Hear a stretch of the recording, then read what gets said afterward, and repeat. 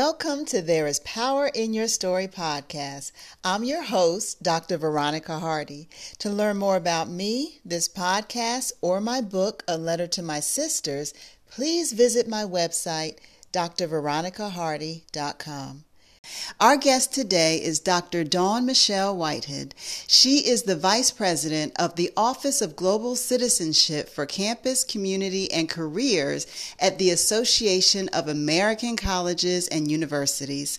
Her office focuses on advancing curricular and co-curricular initiatives and practices that advance equitable participation in global learning, integrative learning, and community-based learning for all students for preparation for life, work, and citizenship. Today, join us to hear Dr. Whitehead speak about her own migration story and lineage of her family.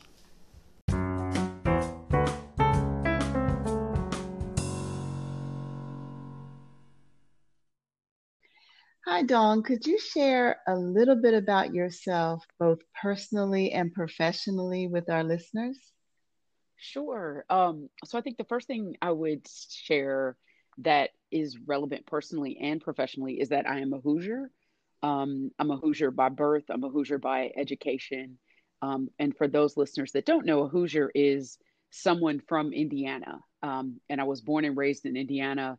And I also attended Indiana University. And was a second generation Hoosier there.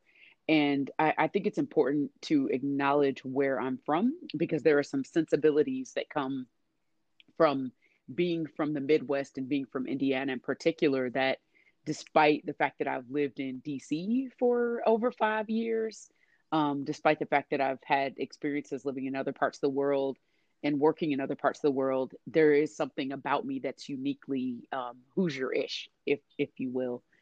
So I think that's important to know, both professionally and personally in terms of my orientations. And then I would add professionally, I am a person who works in higher education. My academic areas of expertise are international comparative education and African studies, particularly education in Ghana. And my mission in life, I would say, is to encourage and engage people with recognizing the importance of global perspectives, whether or not you ever leave the country.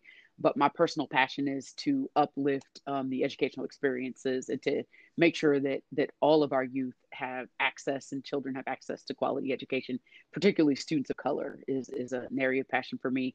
And lastly, I would just say that I'm the daughter of Paula, the granddaughter of LaQ, and the great granddaughter of Ethel. And that matriarchal lineage is important to note, in particular from the way that my family has been structured. Thank you for sharing about your lineage as well as the type of work you do. And also from the sounds of it, it really sounds like it's important for you to help students to see themselves in the classroom or the curriculum. Absolutely. I mean, if you have gone through an entire year, an entire semester, and you have never seen a single person that looks like you, you've never seen a single situation that involves people who are like you, or you have never seen anyone like you in a position of strength, that's highly problematic. And it negatively impacts our youth when they don't see themselves in the curriculum. I'll give a quick example. For me, one of the things that I still remember vividly to this day, it was in elementary school when we talked about slavery. And again, in my class, I believe there were two of us in that class, two Black children. And I remember kids turning around and looking at me when we talked about slavery. And that stuck with me. And I almost, well, not almost, I know when I taught US history, when I taught world history, I never started my course with Black folks being enslaved, even if that was what the book had started with. I said, no, we're gonna go back because I'm not gonna have these students believing that this is where history began. Um, I think it's important with the writers. It's important with the scientists, that students need to see people who look like them in the curriculum. And I think when you look at the research that's been done on culturally responsive pedagogy, you see the positive benefit that comes to all students, not just to those students of color who see themselves, but it's so important that they see themselves in what's happening in school, what's happening historically, and they see that they have an important place in history, they have an important place in the current environment, and they can contribute to that story. I'm glad that you shared about your experience in elementary school Mm-hmm. because mine was similar in a way. In our history class, when we got to that part in the book, there was one paragraph Mm, about the African American or Black population, and it was just about slavery. And once we finished that paragraph, that was it. And it mm, was so awkward. I remember it being awkward and uncomfortable because I was one of the only Black people in the room. There might mm-hmm. have been two of us in the room. And as an adult, I think back for that to be communicated as the only aspect of our identity and history, Mm-hmm. I mean, it is very limiting. So I Mm-hmm. appreciate how you shared about your story and how in the work you do that you really promote people being able to see themselves, people who look like them, and where history actually starts, where Mm-hmm. some of the true starting points are. Earlier you mentioned about your lineage, and it sounds Mm-hmm. like you mentioned some powerful and amazing women that Mm-hmm. definitely led up to you and contributed to your life. So I'm wondering, could you share more about whether it's them, your lineage, any aspects that you would like to discuss? Yeah, I think I think, one thing I'd like to start with is to just say that I have I had a wonderful father. I had wonderful grandfathers, but I also had powerful women in my life. So I was someone who grew up with a mother and a father who were equals, who were partners. um I saw the same thing with my grandparents. Even though my grandmother worked in the home primarily and my grandfather worked outside, but I saw strength with them. And so I think as a woman, particularly as a Black woman, it was important that I saw these models of strong women as I went into the world, if you will. And so that's why I always like to start with my mother and my grandmother and my great grandmother, who I never met. She passed very early, but they just laid the foundation for what was important in life. So my grandmother, who had a high school education, got married, and raised four daughters with her husband. Later in life, she always worked in the home. She took care of most of the grandchildren in the summer. So we always joked that we went to LeCue's daycare and LeCue's summer school, because my cousins and I were all, with her. And then later on, as we got older, she went to do some work with the public school system to work with younger people. Even though she did not have formal education, she was able to work, in the schools, and she did a lot of other amazing things. And she just, always encouraged us, the grandchildren, the granddaughters in particular, to be independent. She pushed us despite not having advanced education. She pushed all of us to pursue degrees and advanced degrees and certificates, and you know pursue the things that make you happy, but also secure credentials that are valuable. And she instilled that same thing, like I said, to my mother. And I think that was also important for me. Um, so I think it's important, and I'll acknowledge the males, but I think there's really something about having strong women in your family. And to see that they are equally important in the family as well as in the world. That was really important to me. Mhm. And how do you think knowing your lineage, knowing Mm-hmm. their strength, and even what they have accomplished has influenced you or where you are today? I think it influenced there's so many ways. I think one, the fact that anything I wanted to pursue, they supported, my family supported. So, we we all, you may say, yeah, this is Indiana, even though we're from Indianapolis, but one of the things that we all did, I think my cousins didn't do it, but in my family, we all had to do 4-H. And so there was, we had to do cooking one year, or foods they called it. We had to do clothing. And then one year I did something called World Explorer, and no one else had done that. But my mom said, "Oh, that sounds great. Sounds like something you'd like." My grandmother said, "Oh, that's great." My grandfather was the one that took me, in the summers.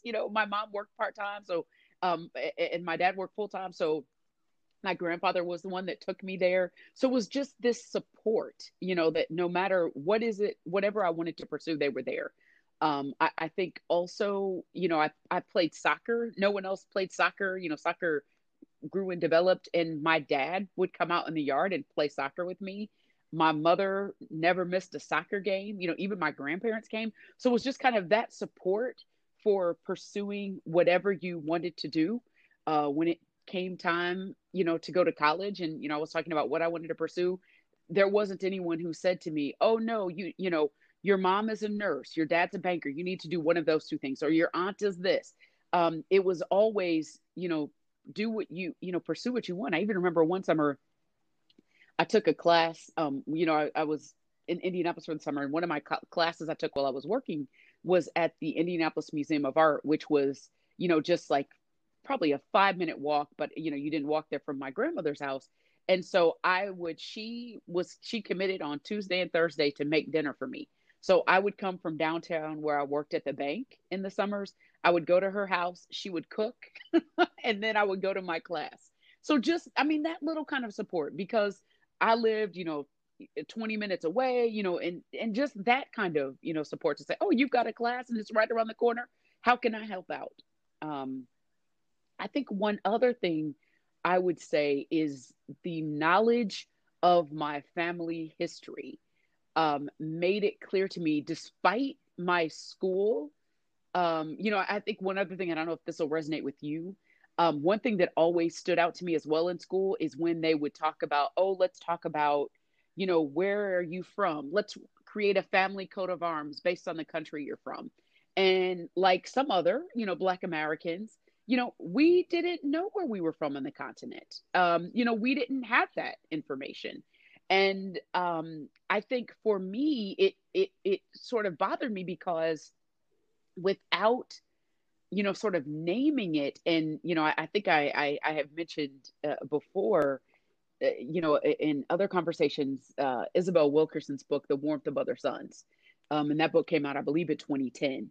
And it named and situated the migration experience that many Black Americans had. I think Sicily and Black folks moved from the South to the North from about 1950 to 1970. And that was a major trend. And the migration stories are very similar to the reasons that people migrated to the US from other countries. But because that story went untold so long, our contributions and our version of migration were not a part of the story.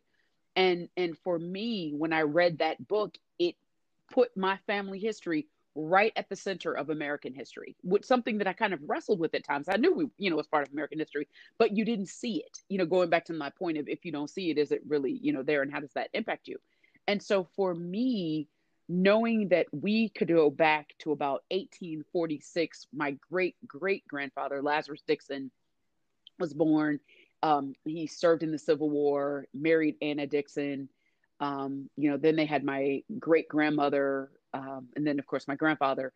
And just knowing that lineage, knowing we had someone who fought in the Civil War, knowing my great grandfather fought in World War One, knowing, and knowing that we have been a part of American history at every stage, it is crucial. And I think when people try to imply that as Black Americans, we aren't American, or you're hyphenated American, as if that's a negative. But when you can say, "Oh no, we've been here and we've contributed at every level, at every period," I think that family legacy and that understanding, you don't waste time trying to argue your humanity, or you don't try to waste time arguing whether or not you're American with foolish people that don't understand, what it means, what it means to be America, with people from many different backgrounds. I'm hoping our listeners look up the book that you mentioned by Isabel Wilkerson, Hmm. The Warmth of Other Suns. And Hmm. I just think of my own families. I'm originally from Pennsylvania, and with my parents, someone would live down the street who they went to elementary or high school with down Hmm. from down south, one of the southern states, or a cousin lived up the hill or something to that extent. And one day I was just wondering, how did everyone that you grew up with just about move to this space in Pennsylvania? How does that happen? But Hmm. then they started to share that one person or a couple of people would move up and look to find where the jobs were and then send back for others. And it's a Hmm. support system was being built. And I thought it was a beautiful story. And for you, would you like to share any more about the migration story of your own family and what that means to you today? Yeah, I will share a little bit. And it's so interesting. And I love that, as you just described, because it's the same scenario. And for us, my great grandfather and great grandmother, Ray Jordan and Gertrude Jordan, they moved first. And again, this is the quintessential migration story. Our stories are similar, to Mm. stories we hear from other groups. But so they moved first. They made some money. They bought a very nice large home, and then my grandfather and his brother came. Well, then the daughters came. Then another brother came, and they brought their families. And at some point, they all lived in this beautiful large home, that my great grandfather was able to buy and build, and along with my great grandmother.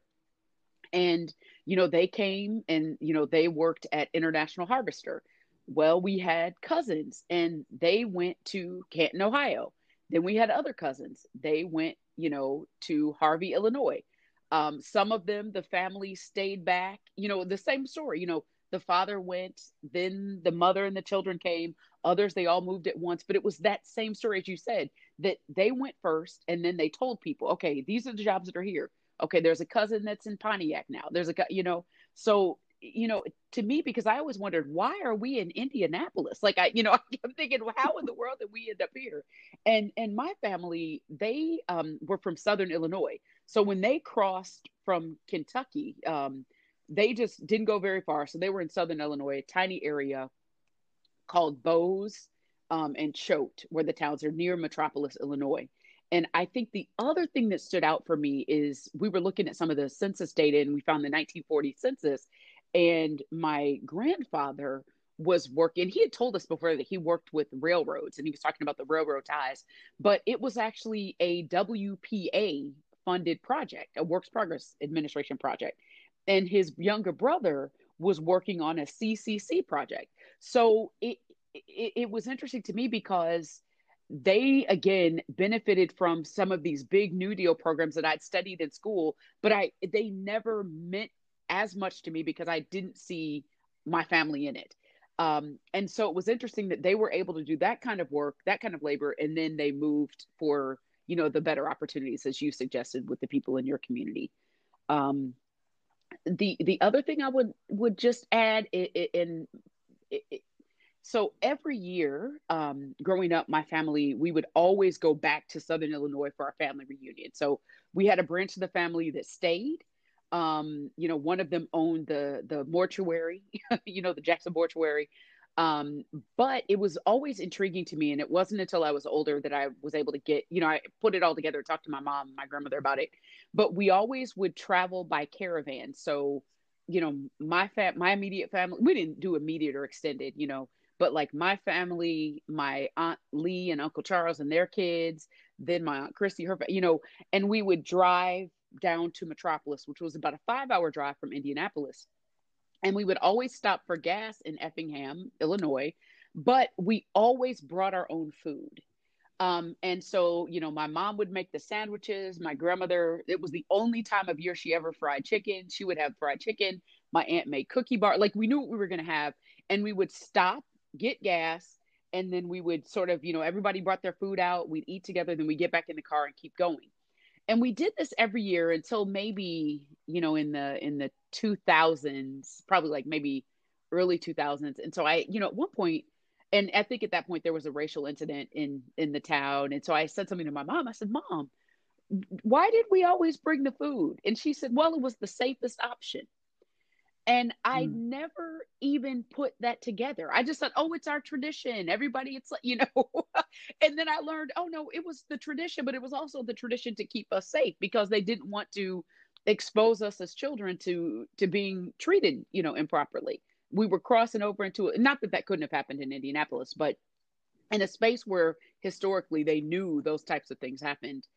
So it was really, really interesting. And the same thing when we got to the towns as well. We had specific places that we had booked and things like that. So just that level of care and protection for us as children, I really appreciate now as an adult, and I didn't even put any of that together. Well, I am really just sitting here and enjoying everything that you're saying, and it even makes me reflect back on my family. I mentioned I'm originally from Pennsylvania, but every year, the same time of year, wherever the relatives were in the country, we would converge back on North Carolina. And Mm. all of the relatives would be together every year. And there's such a strong significance of that to keep the family strong and for the newer generations to know the older generations. And I Hmm. appreciate how my parents did that for me. Hmm. I mean, it's absolutely beautiful when you think about it. You mentioned about African American studies, the Hmm. work you do today, again, the importance of your lineage, how history is critical, and knowing where you are or what role that, say, your lineage or your populations may have played out in history and how they have contributed. So my question is, when you think of today and when you look at today, how might knowing all of this influence how you view the world today or what may be happening in the United States? Oh my, I think the big thing is just that I feel like the biblical reference of when the dirt is coming off people's eyes to realize that this is something that is systemic. This is something that is not based on individual hearts. This is not something based on individual actions, but what has occurred over the years has been something that has been systematic. It's been something that was structural in terms of the discrimination and the injustice. And despite all that, we have thrived in many ways, and we have achieved despite all that's happening. So I think for me, one thing that makes it even more important is that we as Black Americans know the history, but also that our brothers and sisters of different races and cultural backgrounds need to know this history. I have to share that one of the things that I am and one of the things that I enjoy the most and I am really committed to is I'm a volunteer at the National Museum for African American History and Culture in the Smithsonian, and I volunteer at information services. So I help orient people when the museum is open. Sometimes I'm placed in different galleries, answer questions. And to me, that space is absolutely critical. So Lonnie Bunch has said a quote, and I'm not going to get the quote. It's not going to be a quote. It's going to be a paraphrase, where he talks about the museum telling the American story through the lens of African American history and culture, and that the museum tells an American story. And it's not just telling the Black story, it's telling an American story through the lens of African Americans. And one thing that has been interesting, so was able to go to the museum when it first opened. I've been, obviously, I went through training to volunteer there, and it has been amazing and interesting to see the shift in who is coming to the museum and the visitors. And so, to me, at this time, it's even more critical that folks understand the history and understand that those who were able to persevere and overcome were able to overcome because of different circumstances. And it doesn't mean that people who were prevented from gaining access to education, people that were prevented from career opportunities. It doesn't mean that they're lazy. It doesn't mean that they failed. We have to look at those structural impediments that were put in their way. I feel like we have to have a part two to this podcast. I mean, just the information and insight you are sharing is incredible. And it would be lovely to go even deeper in it, like you said, to be able to open people's eyes and learn Mm-hmm. more about, like you said, American history, not just labeled as Black history, but this is a Mm-hmm. part of American history, and for people to really start understanding what that means and what that has looked. Mm-hmm. Um, so I would like to know, we're coming to our close, unfortunately, Mm-hmm. what closing words or thoughts would you like to leave our listeners with today? I think one of the closing thoughts to me is, this will seem a little bit funny, but I think one thing is the importance of the arts, in this space as we talk about these things. For me, the Warren Brothers Sons was amazing and opened my eyes, put things in context. But also, Jacob Lawrence, his migration series, that series of 60 panels that chronicled this migration as well. Seeing those panels was another time that my eyes were open to my family. What my family went through is something bigger. It wasn't just what we did. There were millions who went through this. And I think if we look at the role of the arts and how they also tell our stories, I think that's also critical. But I think the biggest thing for me is, I think the optimism, and I think the resiliency of, I think those are two things that really stand out to me in terms of my family story and faith, of course. But like, and I know that my family, again, I think about now to up and move to a completely different part of the country, based on what you saw in the Chicago Defender, or based on what you heard, that's huge. And the fact that our ancestors, yours too, they were willing to do it to improve their lives. And so I think there's, not to go back to President Obama, but this audacity of hope, but that they were willing to see something better. They were willing to leave, and to go and try something new. And so I think that optimism, I think that, I don't know if it's the same for your family, but mine, I think it was passed down through the generations. So we are always optimists. And I think that's why my family has always been supportive when I want to do something different, or, want to do something that no one's done before, that they're not like, well, your sister didn't do that. You didn't do that. So I think just that spirit of optimism. And then again, I'll just close with faith. Faith is the thing that has tied my family together as well. And faith is the thing that propels us forward. And it's at the root of who we are as a family, and I think it has guided us well. So I think I would just end with those two notes: the optimism that we can have based on what our ancestors did and what our relatives were able to do, and then having that faith, to proceed. And I want to challenge our listeners to look up some of these names that you mentioned: Isabel Wilkerson, Jacob Lawrence, and learn more about the work that these individuals have done. And I also challenge our listeners to explore their own migration stories, start asking questions, and what were some of those legacies that were left along the way. Dawn, thank you so much for this. This was enlightening. Like I said earlier, this was a beautiful conversation. I think about family, about legacy, history, and again, how previous generations set strong foundations for the current generations, and being able to acknowledge the contributions that many have made, for this society and societies abroad. So once again, I just appreciate what you do and how you have contributed to this podcast discussion today. Thank you so much for having me. It's been wonderful.